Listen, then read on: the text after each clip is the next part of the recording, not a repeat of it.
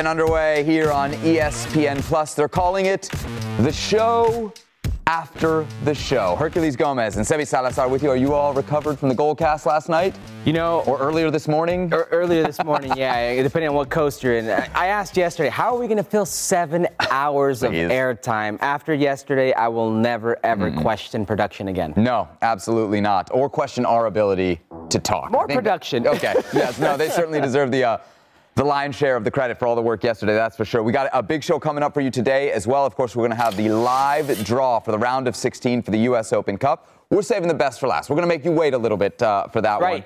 We got playoffs in Liga MX, also in Liga MX Femenil. We got to talk about that. And a very interesting, I won't even call it transfer rumor. At this point, transfer report out of Major League Soccer. But we got to start in the Premier League with an all-American showdown. Leeds United and Chelsea. Christian Pulisic facing relegation-threatened Jesse Marsch and Leeds. Christian Pulisic started, played 78 minutes, Herc.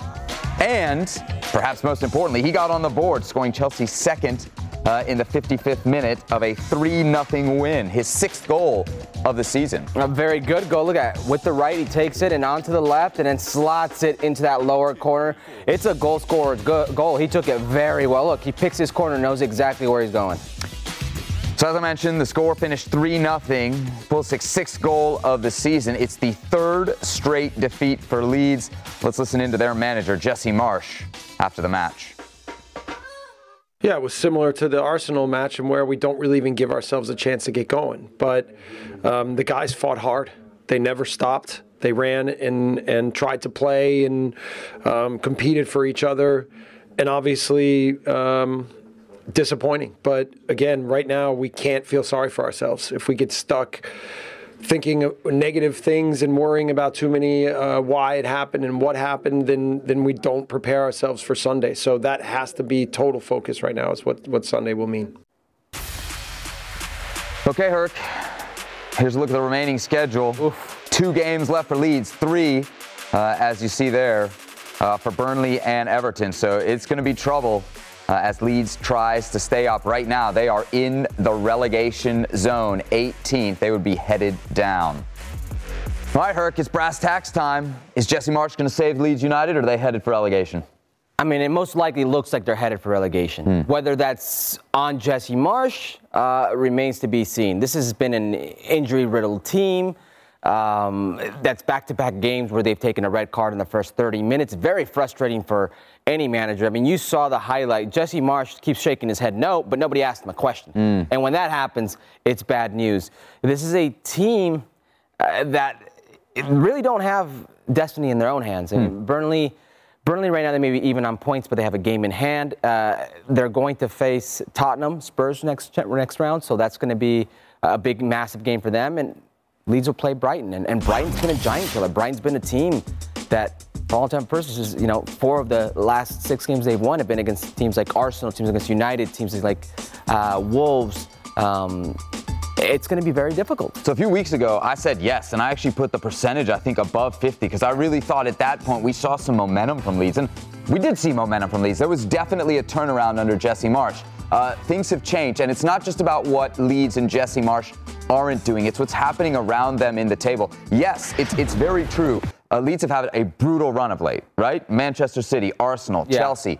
But they get 0 points out of that run. They get outscored 9-1 in those games. They get absolutely nothing. You look at the other teams around them. Burnley not playing as good opposition, but they win 3 in a row. That's 9 points at the bottom of the table. I mean, that's like 20 points at the top of the table. And then you even look at a team like Everton, which had been struggling. They get 3 points. To your point about the red cards, I think almost it sounds like you're shifting some of the blame here onto the players.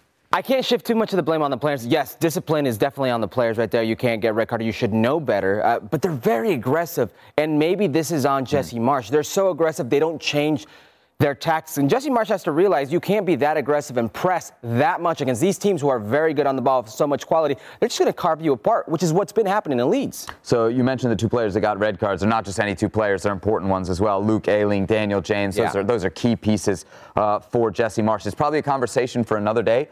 I don't know that it's binary for Jesse Marsch. It's definitely binary on success or failure, but on whether he stays or not. I'm very interested to see if they get relegated, Would he stay? Again, very much a conversation for another day because we got to move on to the other side of this game, which was, we can't ignore it, Christian Pulisic, a second straight start, his 6th goal of the Premier League season, and oh, by the way, huge game coming up against Liverpool in the FA Cup final, that one on Saturday. So, has he done enough, Herc, to earn a start in that game?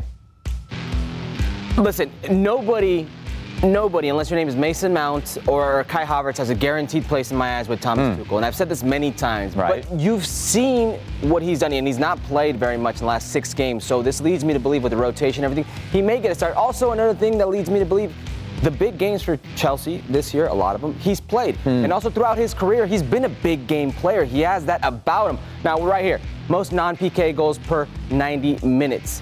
Look at the names, look where he's at. Christian Pulisic ahead of some very good players like Phil Foden, Mason Mount. He's a player for all intents and purposes when he's on the field, makes things happen. The beauty of the hand-picked stat, I love it. No, but it is an indicator of his success at Chelsea, at least when he is on the field. I think whether he starts or not, I got no idea because we really no idea what Thomas Tuchel is going to do from game to game. I think whether he starts or not, though, is a huge indicator to his future at Chelsea. Look at it from the Chelsea perspective. You're coming off a Champions League winning season, and you're going to get nothing from this season if you don't get a trophy in this game. So this is a huge game for Thomas Tuchel. That would lend me to believe that he's going to put out what he believes is his best 11, right? The 11 that gives him the best chance to win. If Christian Pulisic is in that, then maybe you go into the offseason feeling good about Christian Pulisic's space and place at Chelsea. If he's not in that, and we know that the new American ownership is probably going to get approved before the transfer window, and they're probably going to spend, if he's not in the 11 now, and you're going to spend more, I don't like his situation. I don't like his situation to begin with, but if you're not in the 11, like, where's your place on here? And if you're telling me he's coming off the bench, that's fine, but that's not been the case for Christian Pulisic last 6 games. There have been games where he doesn't even come off the bench, so it's going to be very telling in a must-win game, a game that's for a trophy, what his place is. Sure. It's worth noting he did start against Liverpool in the League Cup final. That was back in February. Chelsea losing that game on penalties. One other thing worth noting, it would be his 3rd straight start in 7 days. Yeah. From a rotation standpoint, it's a very easy excuse for Tuchel to say, hey, well, I got to give him. Forget about being an excuse. Maybe it's by design. Right. That's why he played the last 2, I should say. Of course, the FA Cup is available for you right here on ESPN+. Chelsea against Liverpool. Coverage starts Saturday at 11:45 a.m. Eastern Time. What a game it should be. We wait and see if Christian Pulisic will be in the starting 11. All right, let's get back to the relegation scrap, shall we? Heard this time in the Bundesliga. American Pellegrino, Matarazzo, and Stuttgart fighting for their lives. They had to play Bayern Munich Sunday. They went down 2-1 in the first half, but got a second-half goal to take a 2-2 draw against the league champions. How about that? Wow. They were hungover. Right, they've clinched already, is what They've you're already saying, clinched. But still, it's a massive result for Stuttgart. Absolutely. Bayern, as you saw there, do what they do. Stuttgart went up in the game. Bayern come right back, but there was a response in the second half from Stuttgart. Let's hear from the manager. What did Matarazzo have to say after the game? Draw was important. The point is very, very important for us. Would have liked to have more. But the way the game went, I guess you need to take the point and keep moving forward. If the guys perform well and work hard, then I think it's possible to gain points, and just need to keep staying optimistic and working. All right, so here's what the relegation fight looks like in Germany. 1 game left, and really barring a math miracle, Stuttgart are going to end up 16th. Now, 16th doesn't mean you're going down, right? 16th means you go into the relegation playoff against somebody from Bundesliga 2. So Stuttgart in trouble, but not down yet. Not down yet. I mean, also, the goal differential helps them a little bit. If they end up getting 3 points, it'll be difficult. Hertha Berlin's going to play against Dortmund. But that game a few weeks ago was a direct competition versus Hertha, where they lost 2-0. Really, really doing them in right now. So Stuttgart's last game of the season then on Saturday against Cologne. That one, of course, available for you, as is the rest of the Bundesliga on ESPN+. Coverage starts at 9:30 a.m. Eastern Time. All right, let's go to La Liga, also available for you on ESPN+. Checking on Mallorca, home, of course, of Matthew Hoppe and El Vasco, Javier Aguirre. They picked up a big point on Wednesday in a scoreless draw away at 4th place Sevilla. A nice way to shake off that 6-2 loss to Granada on Saturday, Herc. Massive loss to Granada. That's pretty much a dagger right there. And Sevilla, no easy task. Sevilla looking to lock up Champions League, so this was a must-win game for them. A huge result for Mallorca. So 2 games left then for Mallorca. Let's hear from El Vasco. Habida cuenta que veníamos de una tarde desastrosa, lo más lógico era que venía Sevilla, veníamos en calidad de víctimas y también esperando otra vapuleada, y el equipo dio la cara. Obviamente sabíamos de la peligrosidad del equipo rival, sabíamos de su posición de la pelota, de su habilidad individual, de sus centros, de su juego aéreo. Es un equipo muy poderoso, está peleando en Champions y no estoy descubriendo nada nuevo. La verdad es que el punto no sabe bien porque sufrimos mucho, sí, esa mano de Lolo al final valió la pena, pero estoy contento porque se rehizo el equipo, ¿no? Mostró otra cara y ya te digo, no es fácil, que hace 4 días te pasaron por encima, te pegaron por todos lados y estábamos liquidados. Y hoy estamos por lo menos pues ahí otra vez, contentos, vivos. Quedan 2 finales y hay que jugarlas con la misma intensidad y ojalá con mejor juego. Mallorca down there at the bottom of La Liga. They're 18th, 2 points right now, Herc, from safety. 2 points from safety, but you look at 14th Elche, I mean, they're 39 points. Mallorca at 33, it's 6 points difference. It's a tight race. Absolutely. Mallorca then hosting Rayo Vallecano in their next match. That one will be played on Sunday. And just like the rest of La Liga, that's available for you on ESPN+. That's their second to last game. The season finale next Sunday. Mallorca are away to Osasuna. Ready to run it back, Herc? Starting the Eredivisie, Eric Gutierrez, his first goal of the season as PSV won 3-2 over NEC on Wednesday. What a way to get your first touch and finish. Look at that rocket with the left foot. He knew what he wanted to do. I don't think he even expected that. Roofs it. That thing is still rising, Sebi. Tata Martino, get this man into Mexico's starting midfield. Period. Time, huh? About time. Elsewhere in the Dutch top flight, Edson Alvarez with a goal in a second straight game. His 4th of the season as Ajax beats Heerenveen 5-0. Okay, the producer told me this was the game winner. He said it was a key goal. Oh, key goal is what he said. It was the 5th goal. Yeah. And here's why it's key. Here's why it's key. That's right. It is title securing. Ajax clinching their 36th domestic league title with this victory. How about that? Good for Edson. The celebrations. It's the 5th title of his young club career. The 3rd for him since moving to Ajax from Club America back in 2019. Still just 24 years old. Pretty impressive, Herc. Yeah, especially when you look at that list. Jonah dos Santos, maybe that list inflated right there. He played on a very good Barcelona team, but look at Jesus Corona with 3 as well, Héctor Herrera. But Edson, at that young age, already getting up on that list. Speaking of titles, shout out to our man Cameron Carter-Vickers. He picks one up. Celtic reclaimed the Scottish Premiership after a 1-1 draw with Dundee on Wednesday. It'll be very interesting to see a few things. Cameron Carter-Vickers with the U.S. men's national team and where he ends up. Celtic, I've also heard Newcastle. Newcastle's reloading up there, so it'll be interesting. This podcast is proud to be supported by Jets Pizza, the #1 pick in Detroit-style pizza. Why? It's simple. Jets is better. With the thickest, crispiest, cheesiest Detroit-style pizza in the country, there's no competition.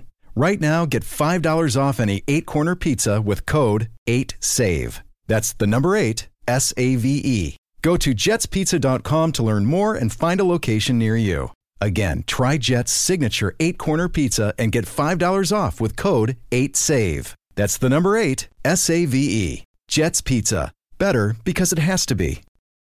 Liga MX quarterfinals kicking off on Wednesday. América Puebla in the first leg at Puebla. 4 versus 5 in the table. Early on, a Puebla chance and a big save from Memo. But it's a Puebla chance. Look, it's a direct play. And then how about this, Seb? A lot of complaining from América fans here. Viñas goes out injured. It's a very tight play. Segovia there with the stomp. A little bit after that, América with a chance. Sendejas. How good has Alejandro Sendejas been? But Silva right there, big paw. So Puebla break through in the 55th. Fernando Aristeguieta at the near post. Yeah, this is Henry Martin. Henry Martin loses the ball, and then And you get that the near post rebound by Memo makes himself big, but he coughs it up right back to the Venezolano putting it back in. So America would come to life after that. 64th minute from the corner kick, a chance. Yeah, I don't think Sanchez knew much about this. 5 minutes after that, more from America. Oh no! Henry Martin ain't Messi there. What's going on? Puebla hanging on, 75th minute. Nope. That's a wasted opportunity, Diego Valdez. A little bit more on it. America does finally get their goal from a set piece in the 80th minute. Sebastián Cáceres off the Diego Valdez assist. Yeah, Cáceres with the goal. Bruno Valdez maybe with the assist here. Look, he's in an offside position. A lot of controversy here. Very polemic call. Ends up putting his hand on the defender. Does he interfere? He is in an offside position. It'll stand, and it's 1-1. There you go. America Puebla even at ones after the first leg. Why don't we show you what happened to Fede Viñas, because this photo was posted on social media of his injury. Yikes. That looks scary, the stomp. And he will be out. Not a fractured foot, but he will be out for Saturday's second leg. All right, Herc, so a lot of the talk in Mexico right now is about America and the refs. Did the refereeing, did the officiating in this match help or hurt Las Águilas? Neither. I mean, this is, and we have to put context to this because it's always. First of all, do you think it should have been a red on Segovia? No. No? No, not at all. Okay. And I'm going to go back to the offsides call. Okay. Because I think you can make a case for both of those being very similar. When I take a still shot, a still frame of a play, I can make an argument for them both being fouls. Mm-hmm. But when you see them at full speed and when you get the context behind it, one is not an offside. He's maybe in an offside position, but he never interferes with the play. He's not an offside. And the other, he's putting his foot out, and it's Viñas himself who's coming across it with the shot because he leaves his feet, and it looks worse than it is, especially when you put it on a still frame. I thought it was fine. There was actually a play before this where it's Fuentes who gets taken out with the stomp that I thought was borderline orange. That might have been a red card. But in general, if you're asking me if they were hurt or favor of the freeze, neither. Henry Martin giving up a play where he tries to clear the ball and clears it right to a Puebla player and literally comes right back down the throat and they score the first goal. That's got more to do with hurting America than the referees in this case. Okay. Do I need to put my Americanista glasses on here for this one? First, I think the America goal is legit. So I don't think they helped America there at all. I think you can argue that they hurt them. If you don't think it's a red card on Segovia, right. I think there are people who will say that's a red card. Certainly when you see, and I know that doesn't factor in, but the bloodiness from Viñas afterwards. Right. So, one, if Segovia's gone, that's going to hurt Puebla for the next game. Yes, it will. And you don't have Fede Viñas now. Yes. We just said he's going to be out for Saturday. So, I think those two factors, the fact that it impacts the second leg, for me means that, yes, the referee did hurt America. You mentioned, hold on, don't say the referee hurt him, because there are people out there who would think that the referee did hurt him. You know who didn't feel? The referee and the people in VAR. There is VAR here. Mm-hmm. So it was more than one individual who took a look at the play and said, you know what? Not for me, man.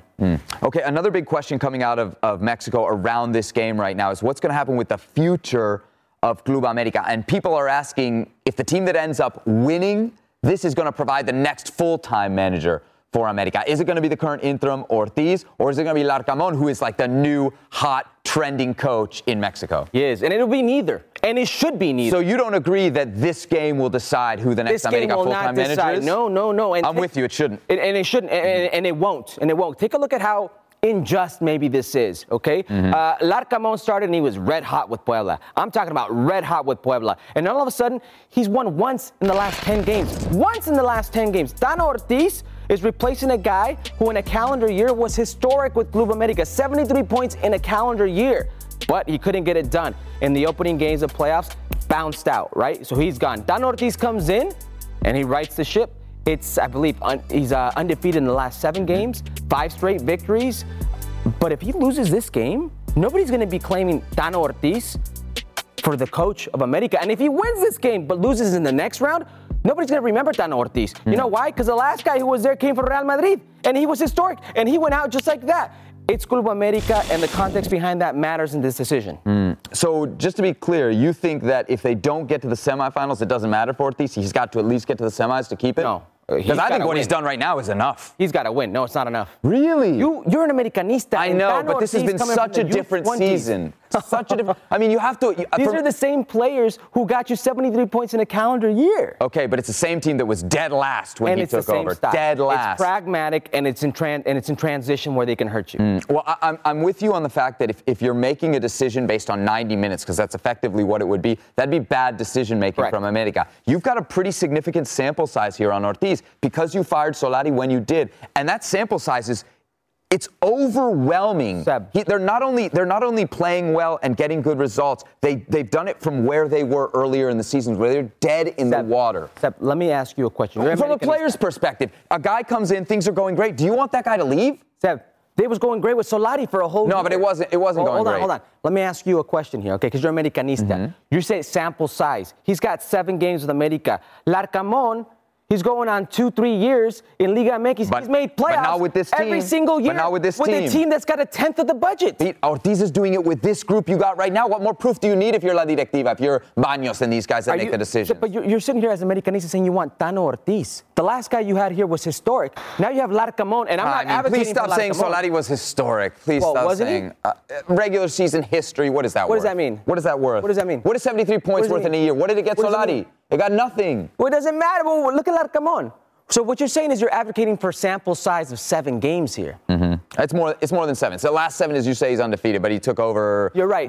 Beginning of March. Monterrey there. Yeah, you're right. A few losses actually before he kind of got the team going around. All right, let's get to the other quarterfinal. I say other, that's kind of disrespectful. The other quarterfinal from Wednesday, Pachuca against Atlético San Luis. We'll pick this one up early. 5th minute, Pachuca with a goal from Nicolás Ibáñez. That's a ridiculous ball. Nicolás Ibáñez has been a very nice pickup. Originally from San Luis, he's a goal scorer. He was doing it in the Ascenso, the now defunct Ascenso, and now in Liga MX. So here's the beginning of the rally from San Luis. Murillo with the shot, but saved. Yeah, Murillo's been an interesting pickup for San Luis. Very much a transitional team. More from the home side here, knocking on the door in the 14th minute. 21st minute, we got a penalty. Yeah, I think Murillo does a good job here of drawing the contact, and it's going to be Berterame. And Berterame, whoo! Berterame converting there. It's 1-1, 34th minute. Jonathan Murillo again, this time off the crossbar. He was very active in this first half, probably the most dangerous player San Luis had. 77th minute, goal Pachuca, Ibáñez again. Alvarez with a sweet little ball. Ibáñez, he's so good in the air. He's probably the best one, if not the best player in the air in Liga MX. 2-1 at that point. Pass forward to the 90th minute. San Luis the equalizer. No, just saved off the line. There's literally 10 seconds left. You're in the 90th minute. Pachuca needs to hold on, but you're playing in San Luis, and look at this. 94th minute equalizer. Juan Sanabria. That's a dagger right there. Look at this. Never leaves the ball in between traffic. So Pachuca then finished atop the table in the regular season in Liga MX. What do you think? Atlético San Luis, the fighting Mauricio Pedrosas, they're going to pull the upset here? Well, I don't know about an upset.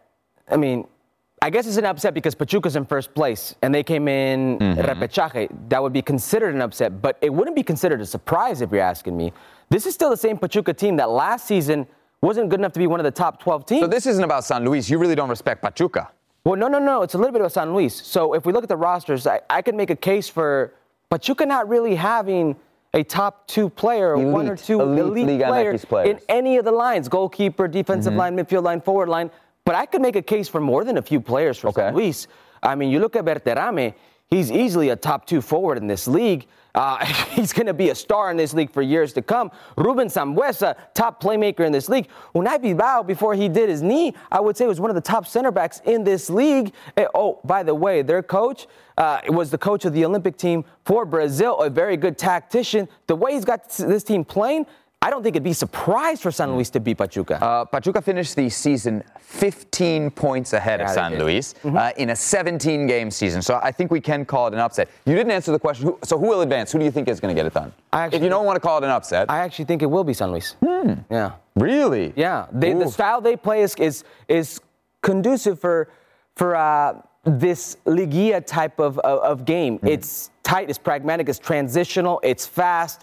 It's together, and they've got a good spirit about them right now. And Not that Pachuca doesn't, but I could easily see this being the surprise of, I guess, if you want to call it a surprise. Yeah, there's a thing in Mexico, maldición del superlíder. No, also that. And it's kind of the curse of the superleader, although the team that wins the regular season, although it hasn't really been a factor not over the last 5 years. in recent history, but still, you're buying in on that storyline for Pachuca. Let's go from Liga MX to Major League Soccer. This is the transfer rumor/report I was telling you about earlier. How about this? The Athletic reporting LAFC are offering Giorgio Chiellini a contract. Chiellini, 37 years old. He's got a year left on his Juventus deal. It will reportedly not be a designated player contract. Oh, Hark, a lot to chew off on this bone. What do you think? Good move or bad move for LAFC? For LAFC, and I'm glad you made the distinction, I actually think it's a good move. If you look at Eddie Segura's coming up an ACL injury, Jesus Murillo is very dependable. Mamadou Fall's 19 years old. You could use a little bit of depth at the center back position. Yes, he's 37 years old, but he's still been playing at an elite level when he's been on the field at 37. And by the way, he just won the Euros not too long ago. He's a quality player, but you have to make the distinction. He's very much a we need to win now type of player. So if Steve Cherundolo and the LAFC actually think he's a player that can help them achieve a championship or help them to their championship aspirations, then you do it, especially at a time moment. Now, if this was DP money, I would say there's no way you do this. Right. At 37 years old, in August turning 38, with the complexity of playing in Major League Soccer, the travel. And the position. You don't make a DP as a center back. But Sergio Ramos, somebody like that. Exactly. But what we know of LAFC's roster, and he could be a very good mentor for Fall, and I'm sure what you're going to say is, well, you don't sign him to be a mentor, but there's still a very good pickup. To your point about the salary and whether it's worth it or not, the reported money would be, less than $1.65 million. That's a really good deal for somebody who's going to bring you assume something on the field. They will have done their homework and know how much he has left in the tank, but also I think a lot off the field. It turns out LAFC is not the only team interested. Vancouver is reportedly interested as well. From an MLS perspective, because there's always that retirement. Who calls dibs? Who has his discovery rights? From the league-wide, the 30,000-foot perspective, we always hear that kind of retirement league knock. This would seem to confirm that. So would it be bad for MLS? No, because it's like the same people who say it's a retirement league or the retirement knock are the same people that are calling Ligue 1 in France a farmers league. It's like you're throwing these stereotypes to throw these stereotypes. You don't care. You've stripping away a lot of that stigma by the way you go out and scout, by the way you go out and bring players into Major League Soccer that are a very young age. Now, if all of a sudden these big names can come in and still produce at that age, Zlatan, albeit one of those players who has done it, then so be it. But you need to let these teams make decisions for themselves. I love it. Giorgio Chiellini, we got a chance when we were at the MLS All-Star game in Atlanta when they played Juventus to talk to a couple of the Juventus players. From a media standpoint, forget LAFC, forget the league. I want him here. He's a great soundbite, but he's also a great character on the field that's going to give you things to talk about. Yeah, and you got to think about the organization. I mean, he could be here in LA. He could be here playing for a bit, but he could be in the organization for a lot longer. All right, of course, we have MLS all over ESPN Plus, ESPN as well. Looking forward to the weekend on Sunday. It's Atlanta United against the New England Revolution. That one starts 2 p.m. Eastern on ESPN and ESPN Deportes. And then right after that, 4 p.m. Eastern, we got Herc's beloved Seattle Sounders against Minnesota United. Enjoy all your favorite sports like never before at BetMGM. Sign up using code FIRSTTAKE and receive up to $1,500 back in bonus bets if you don't win your first bet. When you register with BetMGM, you'll get instant access to a variety of parlay selection features, live betting options, and the best daily promotions in the business. And with BetMGM at your fingertips, every play and every game matter more than ever. BetMGM and GameSense remind you to gamble responsibly. See BetMGM.com for terms. This U.S. promotional offer not available in D.C., Mississippi, North Carolina, New York, Nevada, Ontario, or Puerto Rico. Gambling problem? Call 1-800-GAMBLER in the U.S. Call 877-8-HOPE-NY or text HOPE-NY 467-369 for New York. Call 1-800-NEXT-STEP in Arizona. For Massachusetts, 1-800-327-5050. For Iowa, 1-800-BETS-OFF. For Puerto Rico, 1-800-981-0023. For West Virginia, visit 1-800-GAMBLER.net. First bet offer for new customers only. Subject to eligibility requirements. Rewards are non-withdrawable bonus bets that expire in 7 days. In partnership with Kansas Crossing Casino and Hotel. Liga MX Femenil Playoffs, Pachuca versus Monterrey. Tigres against Chivas. First leg coming up on Friday. The second legs will be played next Monday. Perfect time then to welcome into the show our colleague from ESPN and ESPN Deportes, Cristina Alexander. Cristina, I want to get all into the Liga MX Femenil playoffs, but I would be remiss if I didn't mention your beloved Rayados on the men's side. Oh, you must be in mourning. Why would you mention it in front of Herc, too? Yeah. Herc is so happy right music to my ears. I'm very Ancelotti right now. All right, so let's start, Cristina, with these semifinals. We'll start with your Rayadas against Pachuca. What do you expect from that one?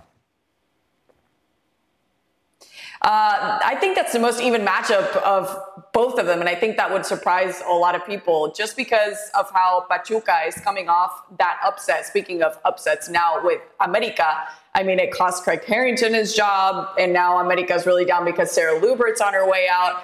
And the way that Pachuca really just came in because America beat them 4-0 in the regular season, and now coming off here and really just kind of putting their mark in front of America and saying, we are here, we are present. Charlyn Corral just having a spectacular match. Again, she's had an amazing season. I'm so happy for her. She's 30, she's at her peak, and she's doing really well, which was what was expected of her in the first season, and she's really just doing such a great job. Now with Rayadas, I will say I expected a little bit more because we know that last season Tijuana was a little bit of an issue for them because that global score at the end of the day was a tie, and because Rayadas was better in the table, they did advance. Now they did have some issues with Tijuana, and I'm really surprised to say that Rayadas really needs to work on the basics again with their defense because in front they have killers like Charlyn Corral and so many Entuzas. All right, I want to talk about Tigres, my Tigres, the powerhouse of the league. But if we're looking at just league play, Chivas, they were actually better record. So who has the edge here? Not because you're on the show, Kirk, and because, out of this, you're actually a nice guy. Tigres is a powerhouse, but I think Tigres still has the edge. Basically because of how they're coming off of that 9-1 after 2 matches against Atlas. They are just so impressive. They know what they're doing. I think if I had to pick one team of the Liga MX Femenil that has their identity set since they practically started this whole project, it's Tigres without a shadow of a doubt. And that's what they showed again. Chivas, on the other hand, had a little bit of issues on the defensive side, which I was so surprised about because they were the best defense along the regular season with only 6 goals in 17 matches. That's some really impressive stuff, guys. I don't have to tell you that. And that's something that they have to come back to basics because against Pumas, they had trouble. They had to turn it around. They were surprised by that 2-0, and we hadn't even gotten to halftime. So a little bit of that, and also a problem that they've had consistently along the season as well, which is not taking the opportunities that are in front of them. I know they depend a lot on Licha Cervantes. I don't think that's something that they really want to admit. Caro Jaramillo is also such an impressive player up front. But if they defensively do what they did against Pumas, it's going to be, a powerhouse again for Tigres, and it could even be a little easy.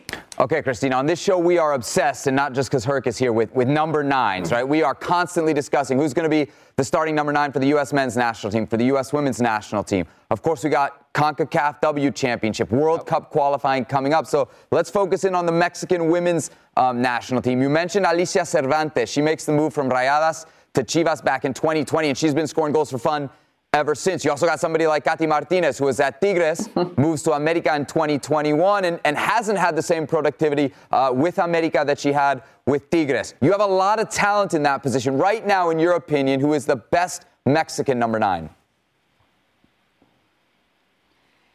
That's a really interesting question because I think it's an even matchup between the two, but I don't want to be that person on the show and be like, they're both winners. But I love Katy. I know a lot of people do that, but that's totally fine.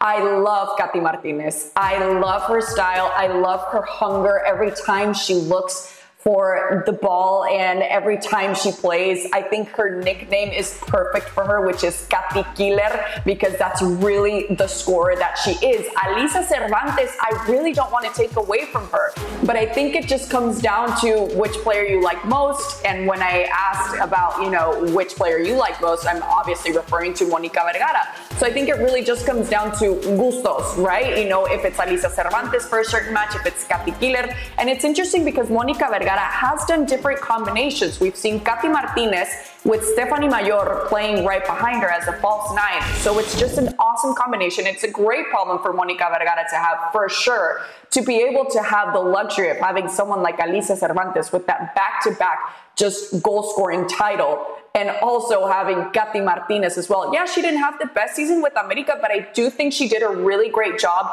in coming off that Tigre season. She was struggling a lot with injuries, and I still think she did a pretty good job this season for America, which was obviously a team that struggled at the end. Chris, what about somebody like Charlene Corral? I mean, she's on here like literally every week in the top 10 in goals. She's having a hell of a season.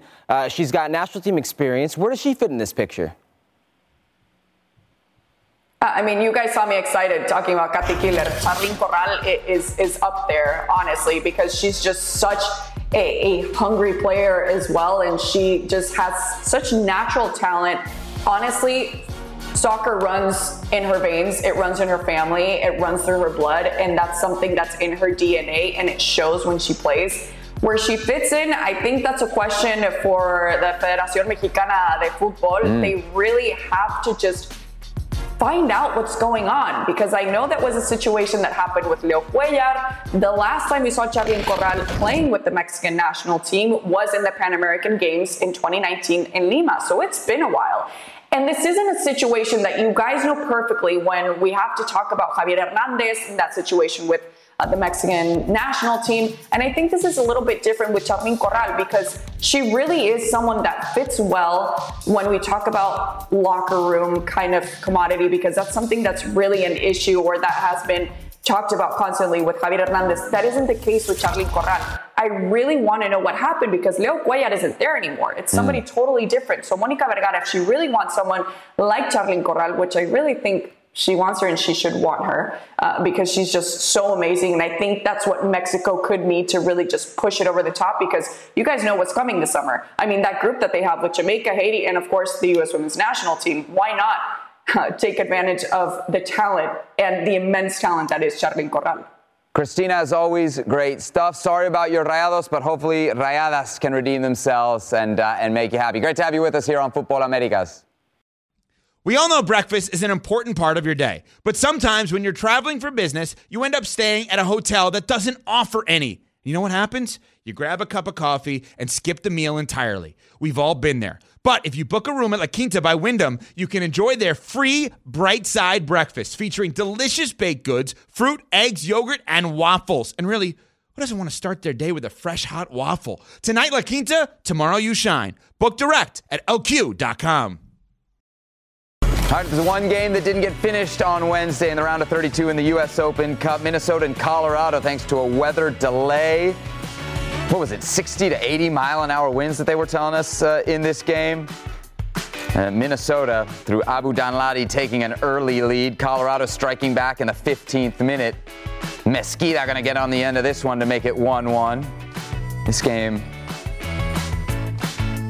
the longest game, if you count the weather delay, surely in this year's U.S. Open Cup, at least. It was 1-1, and then 18 minutes in, the skies opened up. Herc, you were getting texts from what, inside the locker rooms at Allianz Field? Yeah, can't disclose my sources, but yeah, maybe it was inchy, as I like to call them. Yep, so they started playing again on Thursday at 1 p.m. local time, and Reynoso in the 87th minute gets your winner. It's weird, because last time they played, it was nighttime, and now it's daytime. How'd that work out? Minnesota, 2-1 winners. That was earlier today. What about last night, the other 9 games? Charlotte beating Richmond 5-1, Herc, in the opener. Danny Rios, that's why he's there. That's why they traded for him. Fortunate one, and this got away from them quick. You thought it evened up. No. This was going to go to 2-1, and then it got worse. Yep. Mackenzie Gaines with a brace in that game as well for Charlotte, the expansion team, hoping to make a run in this competition. 5-1 the final score as they knock Richmond out of the tournament. Richmond, of course, out of USL League One. Elsewhere, New York City FC, the defending champions of MLS, taking on the only team left in this tournament out of MLS Next, Rochester, and New York City FC winning this one, Herc, 3-1. Yeah, don't try playing out the back. Don't do it. I tried telling them not to do it. And what are you doing? It's MLS Next. They got to learn somewhere, right, Herc? Well, yeah. They should have learned by not changing it to the Rhinos or from the Rhinos. All right, there it is. There's that bitterness. New England against FC Cincinnati. FC Cincinnati took the lead, and then New England took over 5-1. Where has Carles Gil been all this time? Where is Carles Gil? There he is. Second of the night. That sweet, smooth left foot on full display. He didn't just have two. Oh, no. Carles Gil had three. Here is the third. What a finish, huh? Instep, roof sit, upper V. Buxa had a say in this as well. That the All-MLS showdown. What about the All-USL League One third-tier showdown? Union Omaha against Northern Colorado Hailstorm. Union Omaha take it 2-0. Yeah, it's a nice finish. I still think the keeper could have done better. And I maintain probably the nicest pitch we've seen all night. The University of Nebraska. Omaha is the furthest advancing third division team. Pick up a nice check. $25,000. Connor Doyle there with the clincher for Union Omaha. In the Southeast, Nashville and Atlanta. What a game this was. Atlanta up 2-0, then Nashville, what a comeback. Yeah, what's that cliche? 2-0 is the most dangerous lead to have. Sure it is. No, it really is. And it was all over from then. CJ Sapon, look at that. It's 2-2. Then in extra time. How about this from Ethan Zubak? We definitely thought he had pushed it too far wide. That is a smooth finish. No, Sep, he did push it too far wide. I don't know how this went in. Right. I still don't know. 3 Atlanta defenders there couldn't keep it out. Nashville in extra time, 3-2. We had Zubak on the show as well. Down in Texas, Houston against San Antonio. The Dynamo just get it done. I feel so bad for San Antonio. I mean, 82 minutes in. You're playing yourself in a good position to make something out of this match against Houston. You've already upset Austin, and then give up a set piece. That was your cup set pick of the night. Out of sweat there for a second, but congratulations to the Dynamo as they advance. All USL championship affair between Sacramento and Phoenix, and a family affair for you, right? The captain of Sacramento is what, your cousin's husband? That's right. Ex of Veracruz. He's a Sacramento Republic legend, Roro Lopez. They're going to be happy in Sacramento. Big stop there. Phoenix had a chance from the penalty spot, the double save. That's when you knew. Sacramento. I mean, you knew then. Yep. You're not converting from the spot. You are not moving on in the Open Cup. Congratulations to Sacramento. And then how about Cal United Strikers out of Niza facing the LA Galaxy and making a good game of it, Herc? Yeah, it's got to be frustrating, though. You made a good game of it, but you gave up 2 penalty kicks.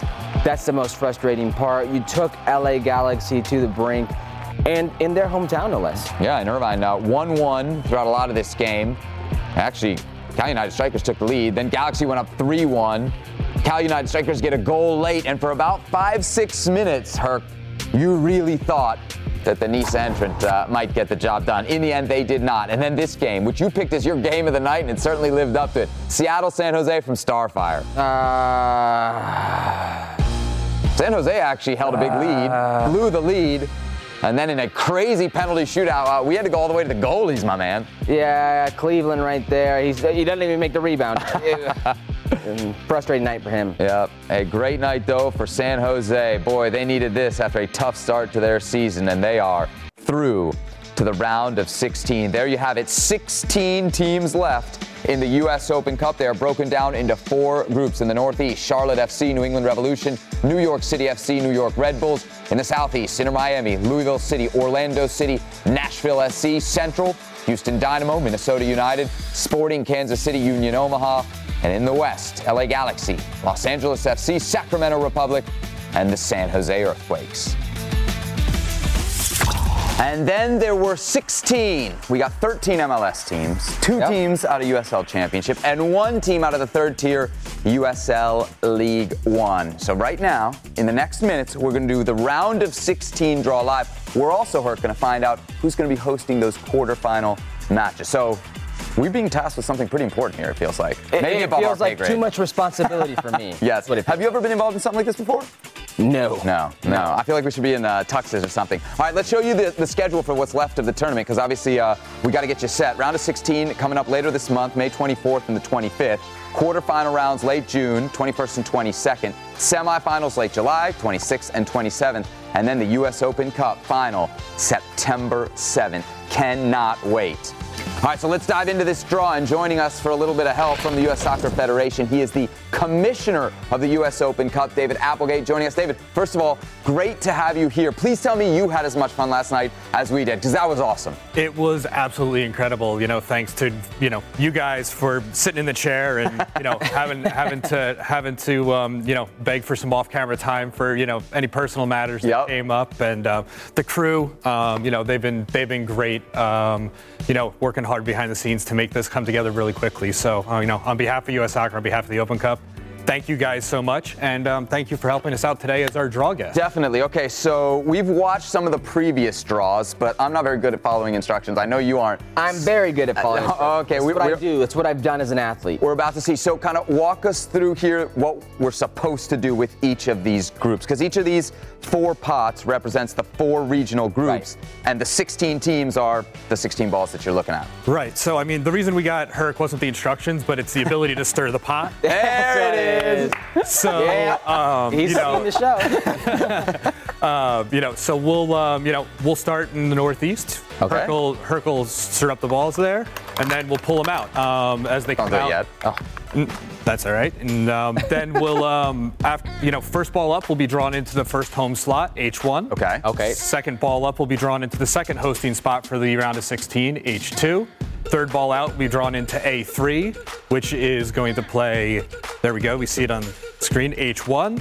And then the last ball up will head into that last slot.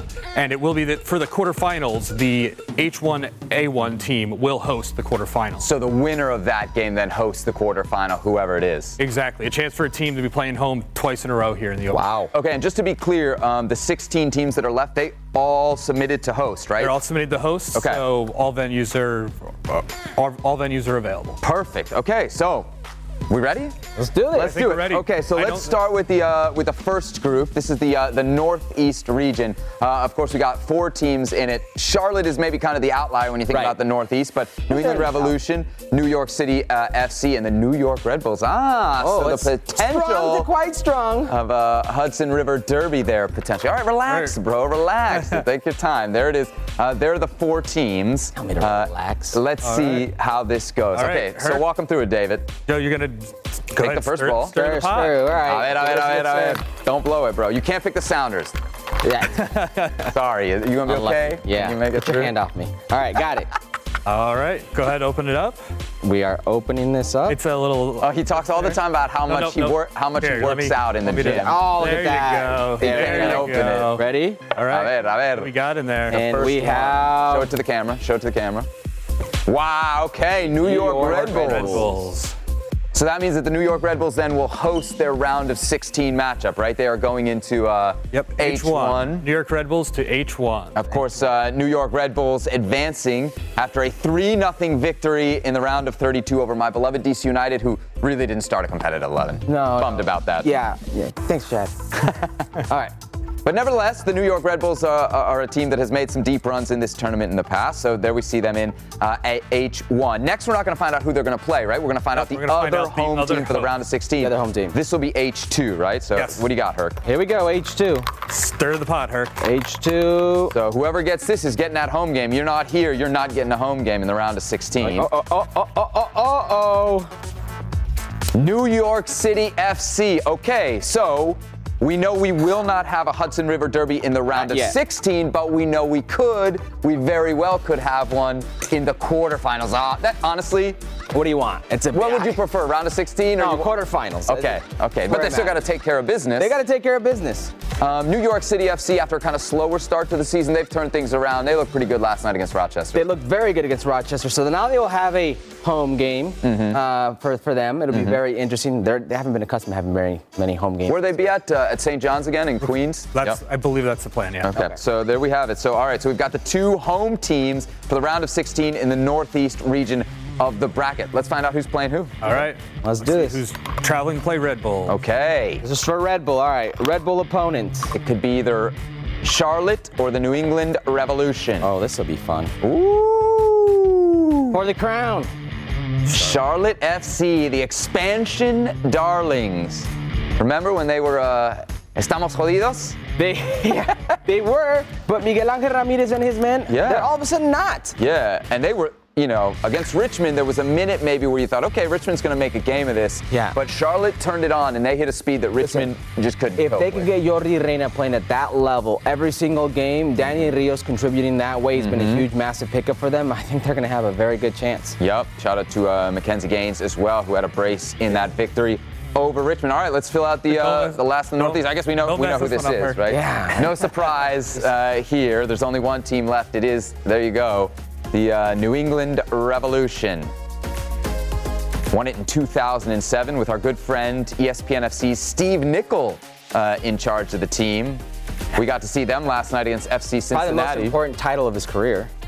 Yeah, definitely. Yeah, definitely. Forget those Forget the European Cups with Liverpool. Yeah, forget those. How about Carlos Gil last night? Boy, he's a special player and a special left foot.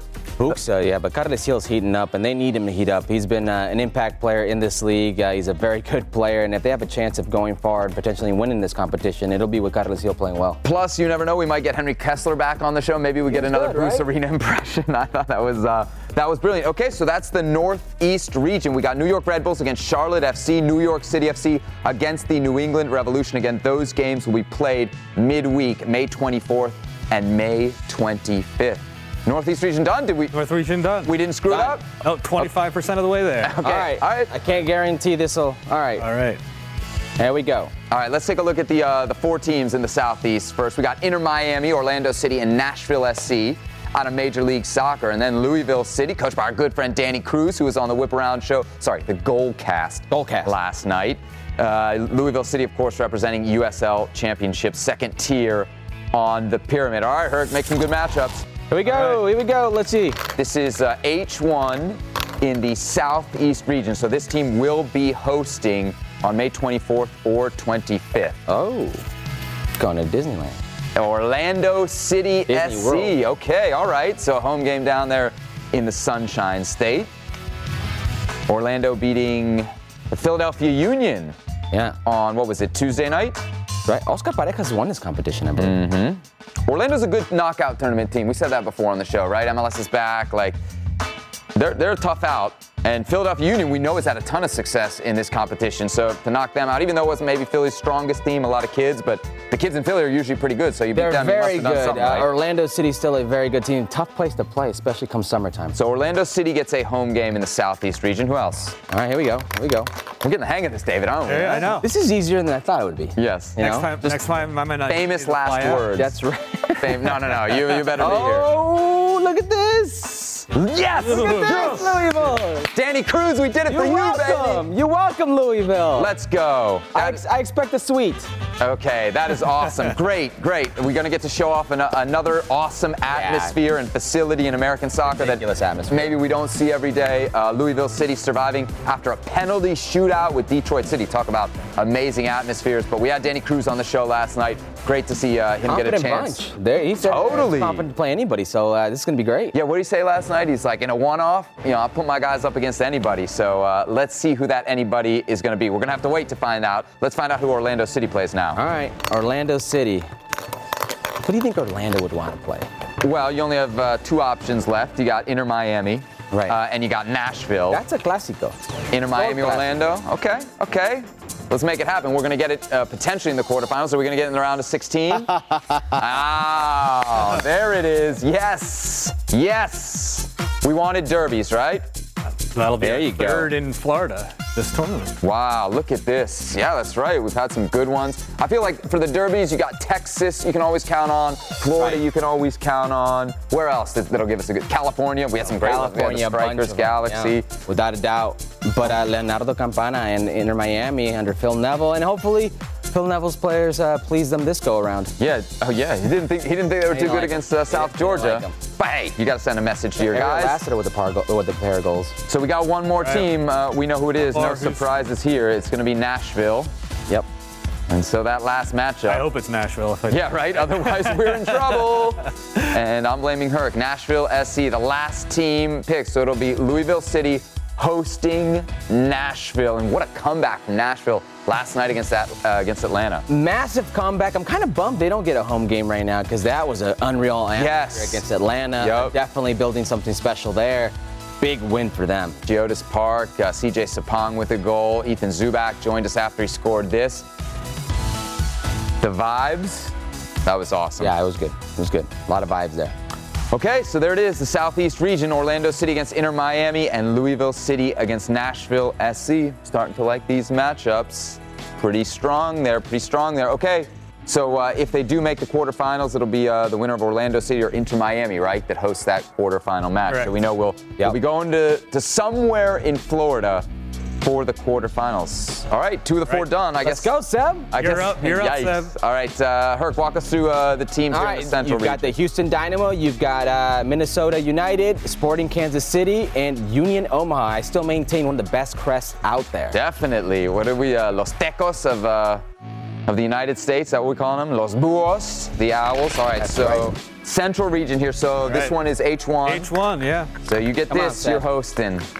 I got some friends in Omaha. Let's see if I can do them any solids here. Ooh. What you got? We had some friends from this team on the show last night. There Sporting we go. Kansas City. Blue Hell. Benny Feilhaber, Peter Vermees. We took care of you. You took care of us. Helped us fill, 7 hours of live TV? Yeah, Peter Vermees, very good interview. A lot of insight saying maybe those homegrown territories need to be let go of. Absolutely, yes. Interesting conversation. Interesting game they had with FC Dallas. Talk about comebacks. They were down big, came back to win big, 4-2. Yeah, I thought that was the classico of do not play out of the back. Yes. Those goals. Yeah. Especially for Dallas there. That's I think best described as a meltdown for Dallas. Unfortunate for them, they have won this Open Cup before in the past. Did you remember to stir the pot? Oh, yeah, of course. I mean, I realize that's not usually your job. No, I'm definitely not. You not watch the show? Not the pot stirrer at all. All right, so this is for H2 then. This team is also getting a home game. Come on, me Union Omaha. Come on, me Union Omaha. All right. Not Union Omaha. Sorry, boys. You're going to have to go on the road if you're going to keep the Cinderella run going. Very difficult. Can I be honest? I really feel like I blew that. I messed it up. I'm sorry, Union Omaha. Yeah, but Allianz Field, if they can get a game in without the weather messing it up, is a great facility as well. I will say one of my favorite stadiums in Major League Soccer. Definitely. Top club, top stadium. Yeah. Weather permitting. It's a very good guest producer. Weather permitting. Hey, it was beautiful and sunny at 1 p.m. local time when they finished this thing up. Reynoso there with the game winner. You're not working at that hour? Well, I'm assuming you got in for free if you paid the night before, you still right? gotta work. What are you gonna take the day off? I mean, why not? All right, this will be for the A1 slot. A1 slot. So this is the team then that's going to face Sporting Kansas City. There we go. Oh man, I love this. Because this takes you back to about that was a classic in itself. 9-10 years ago when these two teams were absolute rivals. Peter Vermees, Dominic Kinnear, Houston against Sporting Kansas City. They were just always meeting in the playoffs and conference finals. And so Houston getting the big win last night, just avoiding the cup set against San Antonio. San Antonio, you had it, 82 minutes, and then you gave up a set piece. It's a very difficult place to play. Hey, heads up, Houston got, this was, I think, 5 more games in the next 17 days. That's not going to be easy. Houston, of course, winning the U.S. Open Cup back in 2018, beating the Philadelphia Union, 3-0 there to claim the crown. All right, last ball here. We know this one, right? It is going to be the aforementioned, what would you call it, best crest in America? Best crest. Union Omaha. out of USL League One, the third tier of American soccer, the last remaining, the furthest advancing team in the third tier. And David, what do they get? It's $25,000, right? $25,000. Okay, good. I want to make sure I didn't get that one wrong and promise them more money. You know what's worth $25K? Watch the second goal they're going to do right now. The constant give and go, and then look at this little finish right there. Yes. Dink over the top. You had one job. Pick them first, and you picked them last. Oh, I know. With that, we needed to dip one of those balls in a freezer, and just so I would have known who was Union Omaha. Okay, so there it is. Let's take a good look at it. Here's the round of 16 in the Central Region. Sporting KC and the Houston Dynamo. Minnesota United against the Cinderella story that's left, Union Omaha. Here we go. All right, let's show you the West. The 4 teams left out west. Herc, what do we got? We've got the LA Galaxy. 4-time winner of this competition versus LA. Two-time winner. Two-time winner. I'm thinking of Seattle Sounders. You're always thinking of the Seattle Sounders, man. Come on. You know what? They've been to a lot of finals. I lost 2 with They the won Galaxy. it in 2001 and 2005. LAFC, Sacramento Republic, and the San Jose Earthquakes. Okay. All right. So let's see who's going to get this first home game. Who's going into that H1 spot? Who's got that home game? Of course. There we go. There we go, peoples. The last time the LA Galaxy won the U.S. Open Cup, 2005. The man who scored the game-winning goal in the final, none other than Herculez Gomez. That's the last time the Galaxy won the Open Cup? Yeah. Wow. And it was at home. It was at home. Yeah. All right. Why don't you... The back then Home Depot Center, now Dignity Health Sports Park. You forgot to bring your medals last night. Did you forget them again today? Medals and rings. You had one job.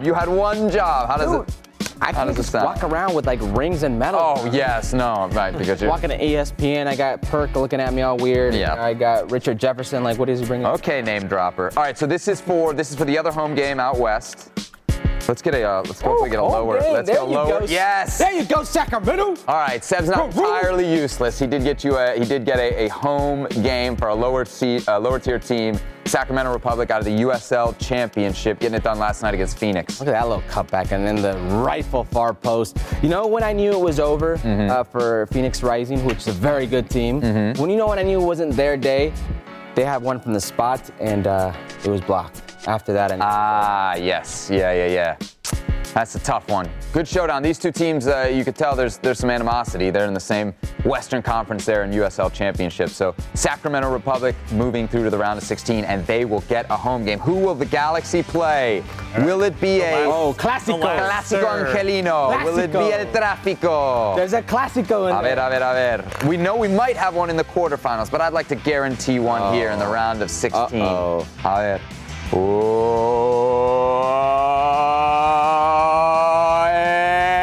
Sí se pudo! Look at that. LAFC and the LA Galaxy will meet in the round of 16. We got El Tráfico. We got what we wanted. Let's go. You know, the LA Galaxy have never lost to LAFC at home. Ooh, there it is. Hey, there's a first time for everything. You know how I know that? In our Book It, I made that bet, and you bet against them. Well, with me and Book It right now, the best policy anybody can have is fade LAFC, of course, advancing after a win against the Portland Timbers. Boy, LAFC Portland, guaranteed fireworks. A little animosity there, huh? Yeah, speaking of. Some history there. That's a good little rivalry they've been building up. But the LA... Well, you want to call it El Tráfico? You want to call it the LA Derby? Well, I don't know. We had Kellen Acosta on the show, and he said the guys in the dressing room don't even call it El Tráfico. Yeah, so I feel like okay. Yeah, if they're not calling it. He also wouldn't acknowledge that the Galaxy was in Los Angeles either, so he was taking a shot. Yeah, he was definitely doing the Carson bit. Okay, so last one here. We obviously know Sacramento Republic is going to be playing the San Jose Earthquake. So a nice little, can we call it NorCal, Northern California Classic? Yeah, who are you taking? Well, I'm always going to go with the underdog, and I'm sure I'll get a better payout on that, too, when the odds makers come out with the odds for this one. So, I'll take Sacramento Republic. I want to see more lower-tier teams advance. Plus, San Jose, I think, a little bit lucky last night, no? It's a crapshoot, but yeah, I mean, a certain amount of luck involved. Listen, it was by no means one of those games that's going to be in the Louvre. Okay, all right. David, did we... Penalty 11 rounds, so... Did we do okay? Yeah, I mean, I think you got it. I don't know, last round we awarded our guests with a little ice cream afterward. I think it might be in order this time around. Ice cream. Your guests were also like 9 years old, so... Well... You in for some ice cream? So you went from 9-year-olds to us? Yes, and the maturity somehow dropped on the set fantastically. All right, so we got some real good matchups. Let's take a look at the bracket as a whole. We can't show you all the games, so let's go with kind of the top half of the bracket. We'll start out here actually out west. So Galaxy, LAFC, Sacramento Republic against San Jose. Here's more of the bracket layout. You got the Northeast up top, Southeast down low. There you see how it'll kind of work its way to the semifinals. Pretty interesting matchups there. I think probably the most intriguing Orlando into Miami in that round of 16, you think? Yeah, absolutely. It's a little Clasico in Florida. It's going to be very hot, but that New York City, New England one is catching my eye. Okay, all right. Of course, a playoff rematch from last year, right? So a lot of history then between those two teams. What about the other half of the bracket? You got Central and West. In the Central, Sporting KC against the Houston Dynamo, and Minnesota United hosting Union Omaha, Galaxy, LAFC, and then Sacramento Republic and the San Jose Earthquakes. El Tráfico going to steal all the attention there, but you know me, I got an eye on that Union Omaha match. What about you? Sacramento. That's going to be an interesting one against San Jose. Very interesting, but I mean, you said it yourself. The LA matchup's going to pretty much get everybody's attention. Absolutely. So I think we got a pretty good round of 16 slate. We got to see how the schedule works out, right? So what's this going to be? There's going to be 2 days for these games, and we'll find out by tonight kind of all the scheduling and where everybody will be. We should find out by tonight if all the scheduling works itself out. Right now, it looks like based on the draw as it came up and as the schedule is in my memory, it looks like we might have all 8 games on the Wednesday.